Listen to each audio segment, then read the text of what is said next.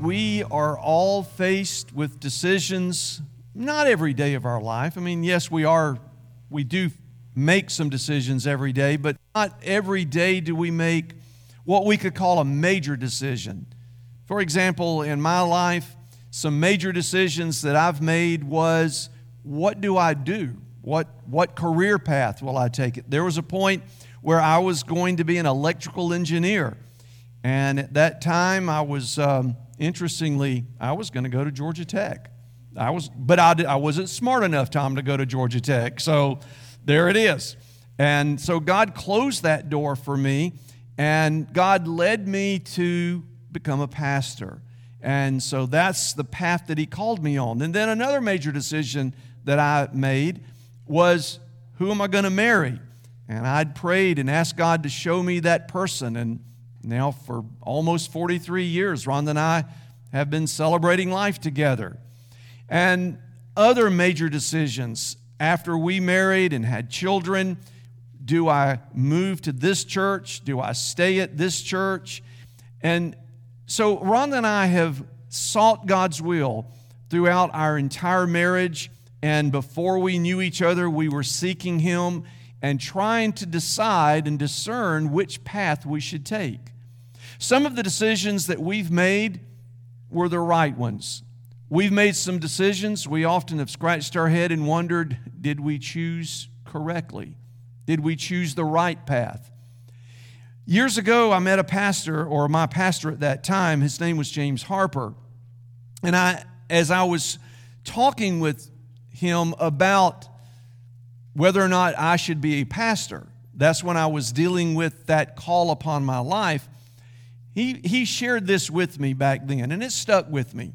He basically said, you have the choice, and if you make the wrong choice, God can still use you wherever you happen to be. So he said, don't worry so much about making a wrong choice. Choose and follow your heart as God is leading, and on the conversation went. Now, with that said, I don't know about you, but there have been moments in my life when I've wondered, God, am I making the right choice here? Am I on the right path for my life at this point in time? Am I doing what you want me to do? So when I read this psalm, actually last week, because today I was actually going to talk about another psalm, but God said, I want you to talk about this one, so here we are today. When you are facing decisions, and when you are trying to figure out, where should I go? Because uncertainty is not a comfortable place to be. When you're wondering, God, do I need to be here, or do I need to do this? And this is in a lot of different areas of our life. Relationships. Many of you are married. If you're married, I believe the path is pretty clear. You stay married to that person. You work through it. You work on it. You work it out. If you're looking for a career change, that's another big decision people make. Or maybe you're making a decision to retire. You have to figure that out. You may be wondering, do I sell my house now, or do I not sell my house now? Those are also big decisions. We make decisions about education. We make decisions about our finances. And so all of these decisions can impact your life. Sometimes for the best, sometimes for the worse. So whatever decision you may be facing, I hope by the end of this message, you'll have a little bit more information, a little better idea of how to make the decision that is right. And right is the one that God would prefer you to make, the one He wants you to make.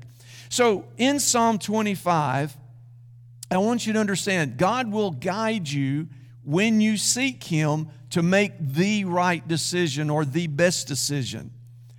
Now, in this psalm, it was written by a guy named David. David was the king, And scholars have debated for many years, what was David talking about in this psalm? Here's the reality. We don't really know. We can only guess as to what David might have been referring to. A lot of people believe that David was reflecting back on his time when his son Absalom was going to overthrow David as the king. When Absalom said, "I'm the king, my father's not," and then he went to war with David and his soldiers. And it was really a time of civil war in Israeli history. Whether that was what David was referring to later in this psalm, I don't want you to worry about or think about, well, is it this or is it that? That's not the major point. The major point is what David has to say about God giving you direction when you are earnestly seeking it. So, verses 1 through 3, these three verses are talking about David basically praying for something, protection. Let me read these verses. He says, "Lord, I turn to you. My God, I trust in you. Do not let me be disgraced. Do not let my enemies gloat over me. No one who waits for you will be disgraced. Those who act treacherously without cause will be disgraced." I want to pause before I read the next two verses. Those three verses, you can see David is saying, God, I'm asking you to protect me. So if we go back into David's life and history, when he was still a shepherd, maybe 16, 15, 17 years of age, it was at that age that Samuel the prophet came and wait a minute, my mind just fully went. All right, let me just move on. It's when the prophet came and anointed him to be the king of Israel. And it was a secret kind of thing.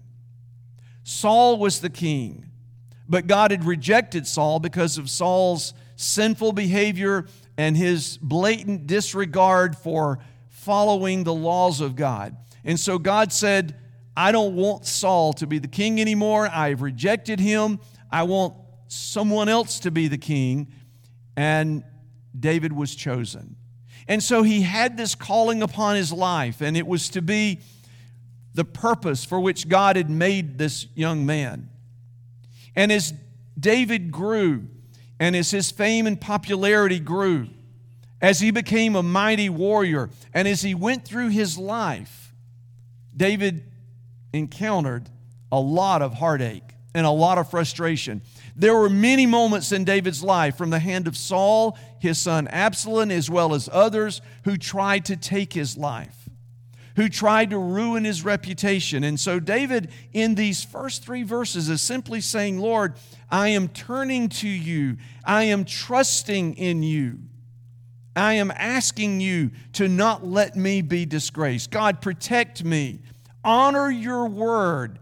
Honor the call you placed upon my life so that I can be the person you want me to be. Because David was basically saying, I can't help what's going on out there.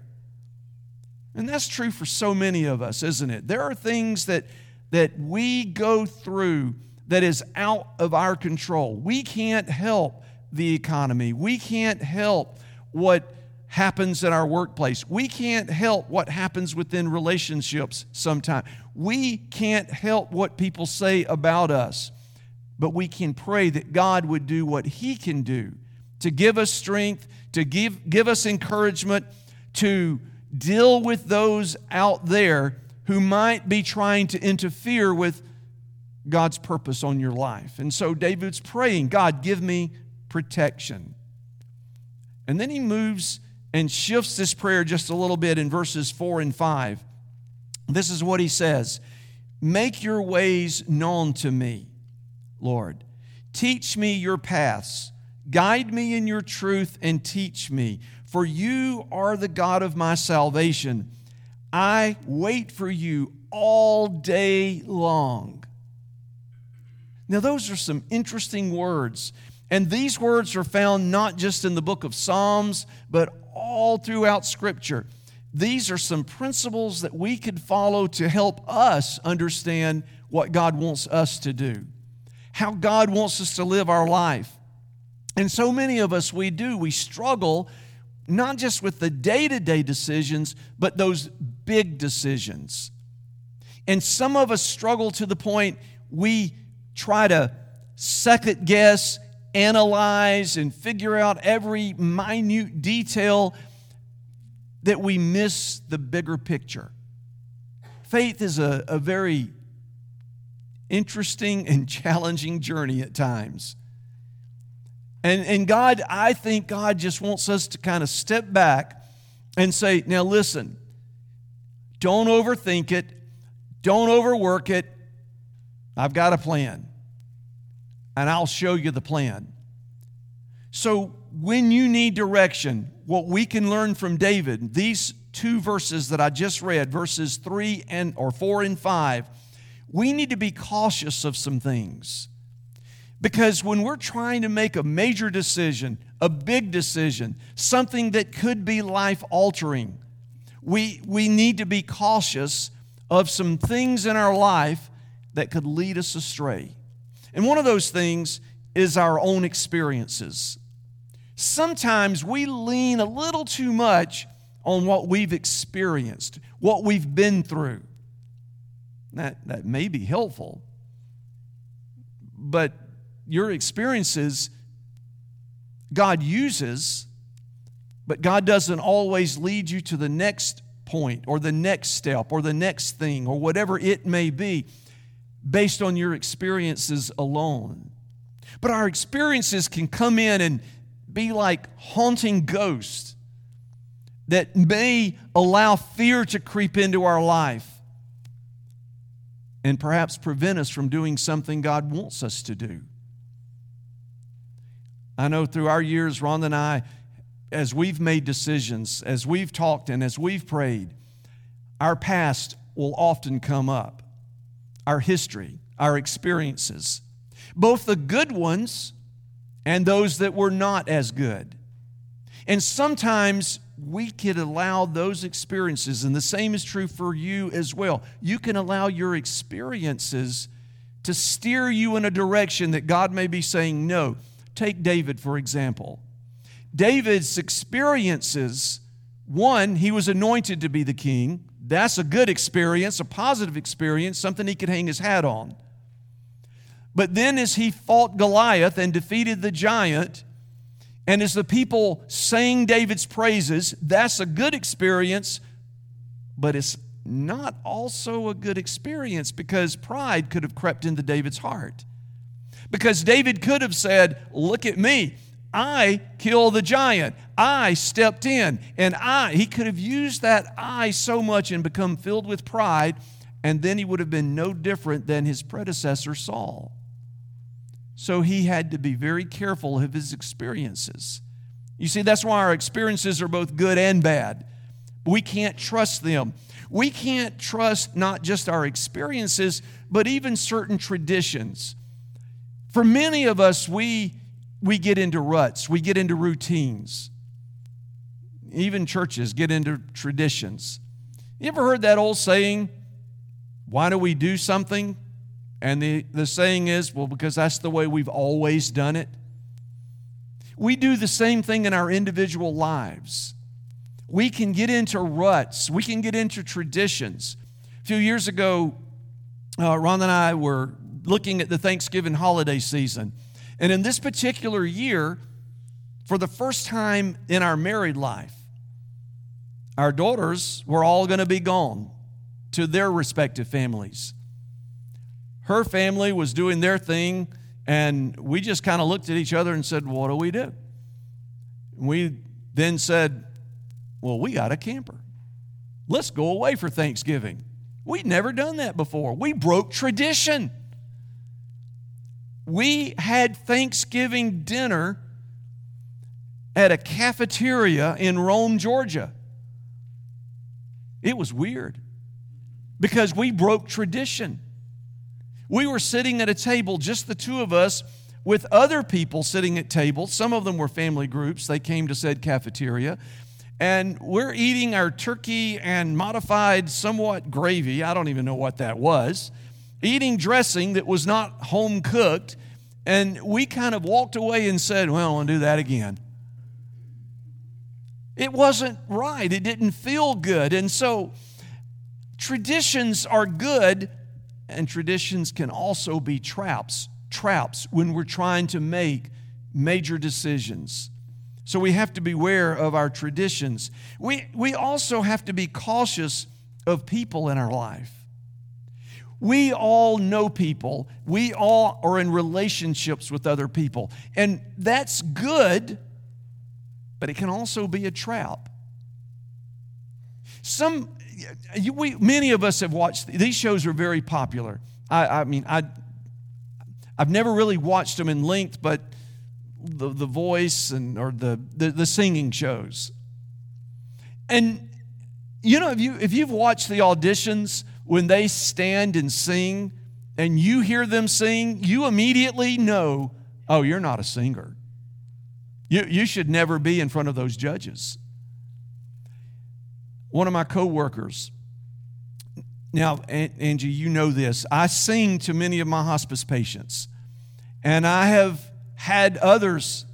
I remember the day I'm singing to one fella, he literally is on his deathbed. And Amazing Grace was his favorite song. I'm singing Amazing Grace at the family's request. What I did not know is she was on Facebook Live.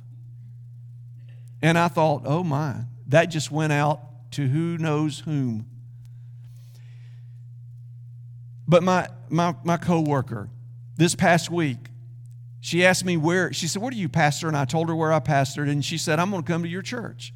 And I said, okay, I'd love for you to come to our church. And she said, and you're going to sing. And I went, no,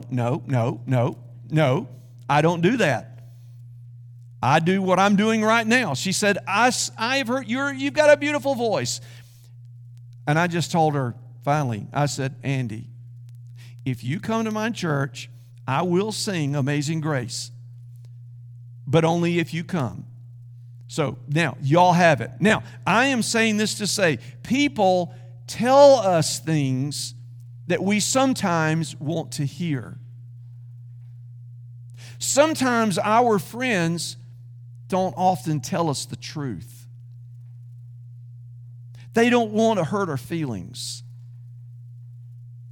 Now, I'm not saying as a friend to another person you need to be ugly, but we do need to be truthful. When someone is seeking and trying to make a decision about something that could alter the course of their life, we need to be cautious of whom we seek advice from, because not everybody is going to give us good advice, godly advice. We also need to be cautious of our feelings. Feelings is a word that's just in the past few years has become a big thing. And we talk about it all the time. How do you feel? Well, we need to tap into our feelings and our emotion. And yes, we do need to be aware of what's going on in our emotional center. But we also need to be reminded that Scripture also talks about the heart, not the heart that pumps the blood, but the emotional center of who we are is the most deceptive of all that we are. Our feelings can lead us down a wrong path. We have to be careful and cautious of these things.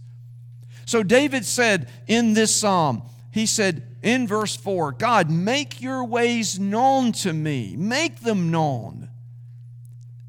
He's in a sense begging God. God, I am earnestly, urgently asking you to make your ways known to me. Make your path known to me. How then do we figure out what we should do when facing a major decision? We need to sift everything in our life. As we're being cautious of these other things, we need to sift everything else first and foremost through Scripture. I have all kinds of ideas. There's times that I think I'm a pretty amazing counselor. And then there are times I think I could give the stupidest of all advices. There are times that I could look and say, oh, you need to come to me. I can solve all of your world's problems. There are times when Rhonda and I have sat and talked when she's telling me about her day. A few years ago, I'm worked really hard on this, by the way. And she's telling me, and you know what thoughts pop into my man brain? I know how to fix it. I'll help you fix it. Now, interpreted, this is what my man brain is really saying. You talk about this stuff all the time. I'm tired of hearing it, so let me just tell you how to fix it so we don't have to talk about it anymore. Now, I don't know if any of you other men are like that, but that's the way I work. And so I wanted to tell her how to fix it so we didn't have to talk about that anymore. And what she said was, I just want you to listen. You know, after a while, I'm like, I don't want to listen. I want to fix it. So when we are looking for solutions, we have to remember Scripture gives us solutions to almost all of our issues. And I say almost, some of them are very blatant. I mean, very clear. I mean, obvious. Others are principles that we've got to dig a little deeper into. And that's why I'm saying you've got to sift major decisions through Scripture to find the nugget of truth that God wants you to hear. A while back, I was visiting another hospice patient, and his caregiver was in the kitchen. So this is like a kitchen living room combo setting. I'm sitting in there, and she's in there, and I just asked her, I said, what are you about to do? And she said, I'm fixing to make some biscuits. And I went, oh boy, I like biscuits.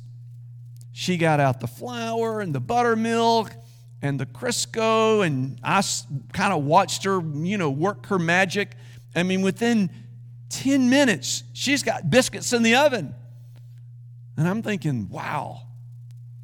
I looked at her and I said, can you teach me how to make a biscuit? She said, it's really easy. So I went on a venture to make biscuits. One of the things we talked about was sifting the flour. I'm thinking, why do you need to sift the flour? It's in a bag. She said, you got to sift the flour. Makes it fluffy. And I went, oh, whatever. I'm saying that we have to sift all of our emotions and all of our feelings and all of our experiences and all of our traditions and all of the people who are speaking into our life. We've got to sift all of that through Scripture. We've got to remove those lumps of flour that will make the biscuits of your life not as tasty as it should be. Hopefully that makes sense. So we've got to sift it through Scripture because David said, make your ways known. Then he said, teach me your paths. Make your ways known, God. Teach me your paths. And then guide me in your truth. All that David is saying is what all of us need to do. When we are making decisions, we turn to Scripture and we say, God, show me in your word what I need to do. Show me the direction. Show me the path. Guide me. Because I'm just not sure right now. We have it in our day so much easier than when I first became a follower of Jesus. When I first became a follower of Jesus, when Ron and I were married in 1979, it was near Christmas we married. I asked her, we were real poor. And I say real poor, we were college student poor. I asked her then, what do you want for Christmas? And she asked me, what do you want for Christmas? She wanted a popcorn popper. She got a popcorn popper. We no longer have that popcorn popper. It's gone. I don't even know what happened to it. I guess it just wore out. I wanted a Bible concordance. Strong's, to be specific. It was a book about yay tall, this wide, and about that thick. In this book was every word of Scripture, including ands. with Bible references that you could find. Because back in that day, there was no thing called the internet. And I needed that book to help me find things in the Bible, because the Bible, while not a big book, it's a big book. And to find certain verses of Scripture or stories, you could just flip for days and not find which, but with the Strong's Concordance, you could find it in a matter of moments. It was the internet of the day. I still have it, by the way. It is still on my bookshelf in my library at home. So we sift everything through Scripture. Use Google if you are looking for something. Just type in the word, the phrase, the topic, add to the Google search Bible, and hit enter or send, and then there will be a plethora of Bible verses for you to sift through to help you find the answers you're looking for. The second thing you sift everything through is not just Scripture, but it's also prayer. When you read the Bible and when you read those verses, then you say, God, just like David did, make this known to me. Help me find your path. Teach me, God, to know what it is you want me to know. You're asking God to help what you just read in Scripture to go from the page to your brain and then into your heart. You need, because sometimes when we read Scripture and it's as clear as it is printed on the page or on your tablet, as clear as it is, you still may go, yeah, I don't like that. Let me go find another verse. And you go, oh, here's a contradiction. No, there's no contradiction. That's your heart, your feelings saying to you, I don't want to do it, so I'm going to find a way to make it not work. We've got to sift through all of our emotions and all of our feelings and all of our wants and say, God, help me do this not my way, but do it your way. Ron and I, Wednesday morning, when we go camping, we get to talk a lot, unlike normal times. We had a conversation, and as we were talking about our life and our future and all of, the wonderful things that married people talk about, we came up with this phrase.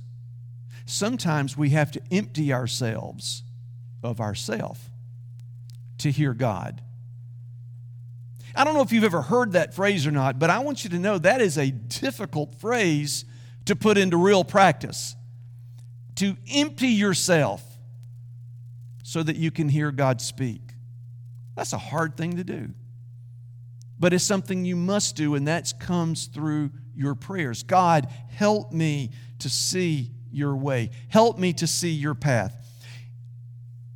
You also sift major decisions, not just through Scripture and prayer. Those are the two most important, but also a real, true, bona fide, godly person who will be truthful with you, who will be honest with you, who will help guide you, who will not tell you what to do, but will help lead you or point you in the right direction. We need those people in our life. We need somebody who can just sit down with us and hear us and then kind of go, well, have you thought about this? Have you reflected on this possibility or this idea or this thought or this scripture? We need somebody in our life who will help us sift through our own struggle. And the last thing I want to share with you is what David wrote in the last verse I read. Verse 5, he says, I wait for you all day long. Waiting is not easy. None of us like to wait. If you like to wait, please come to me after the service and tell me that to my face. And not only do I want you to tell me that to my face, I want you to explain why you love to wait. Most of us don't like waiting.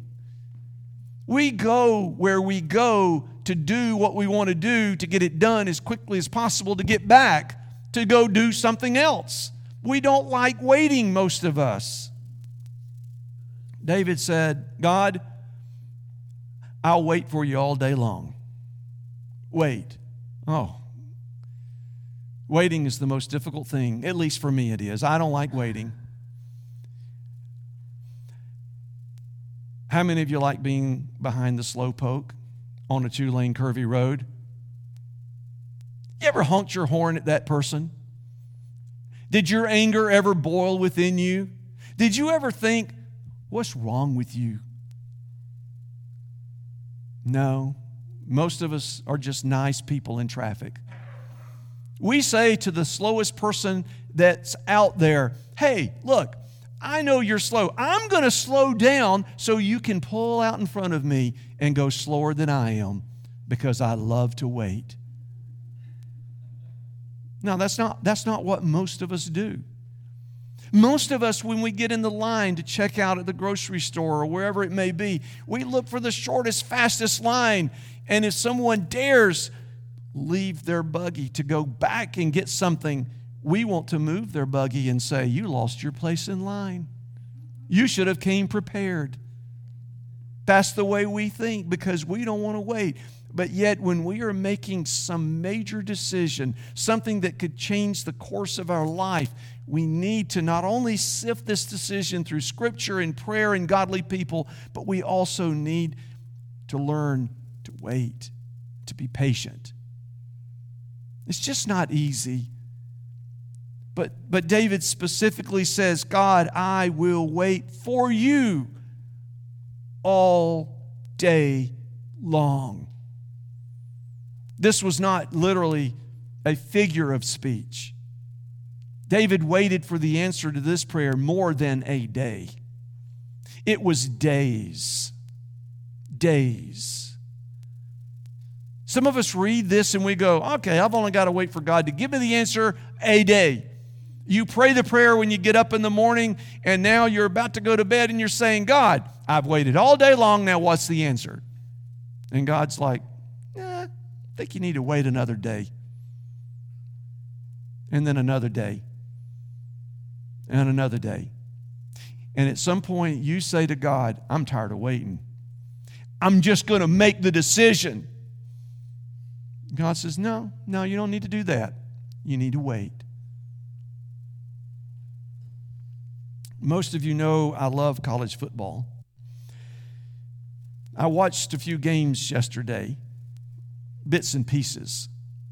One of the fascinating things about college football is when a running back gets the football and is looking at his team in front of him, those linemen trying to block the other side to open up a path for him to run through. Some running backs, they don't wait. They just go.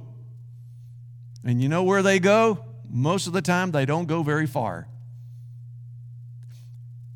But there are those beautiful moments when that runner with that football waits for that little hole to open, and then he runs right through it. And then he misses and evades another defender, and he runs all the way down to score a touchdown. Those are beautiful moments because he waited for the right moment, for that little window of opportunity to open.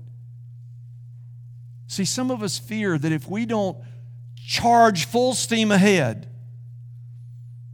that window will close and we'll miss it.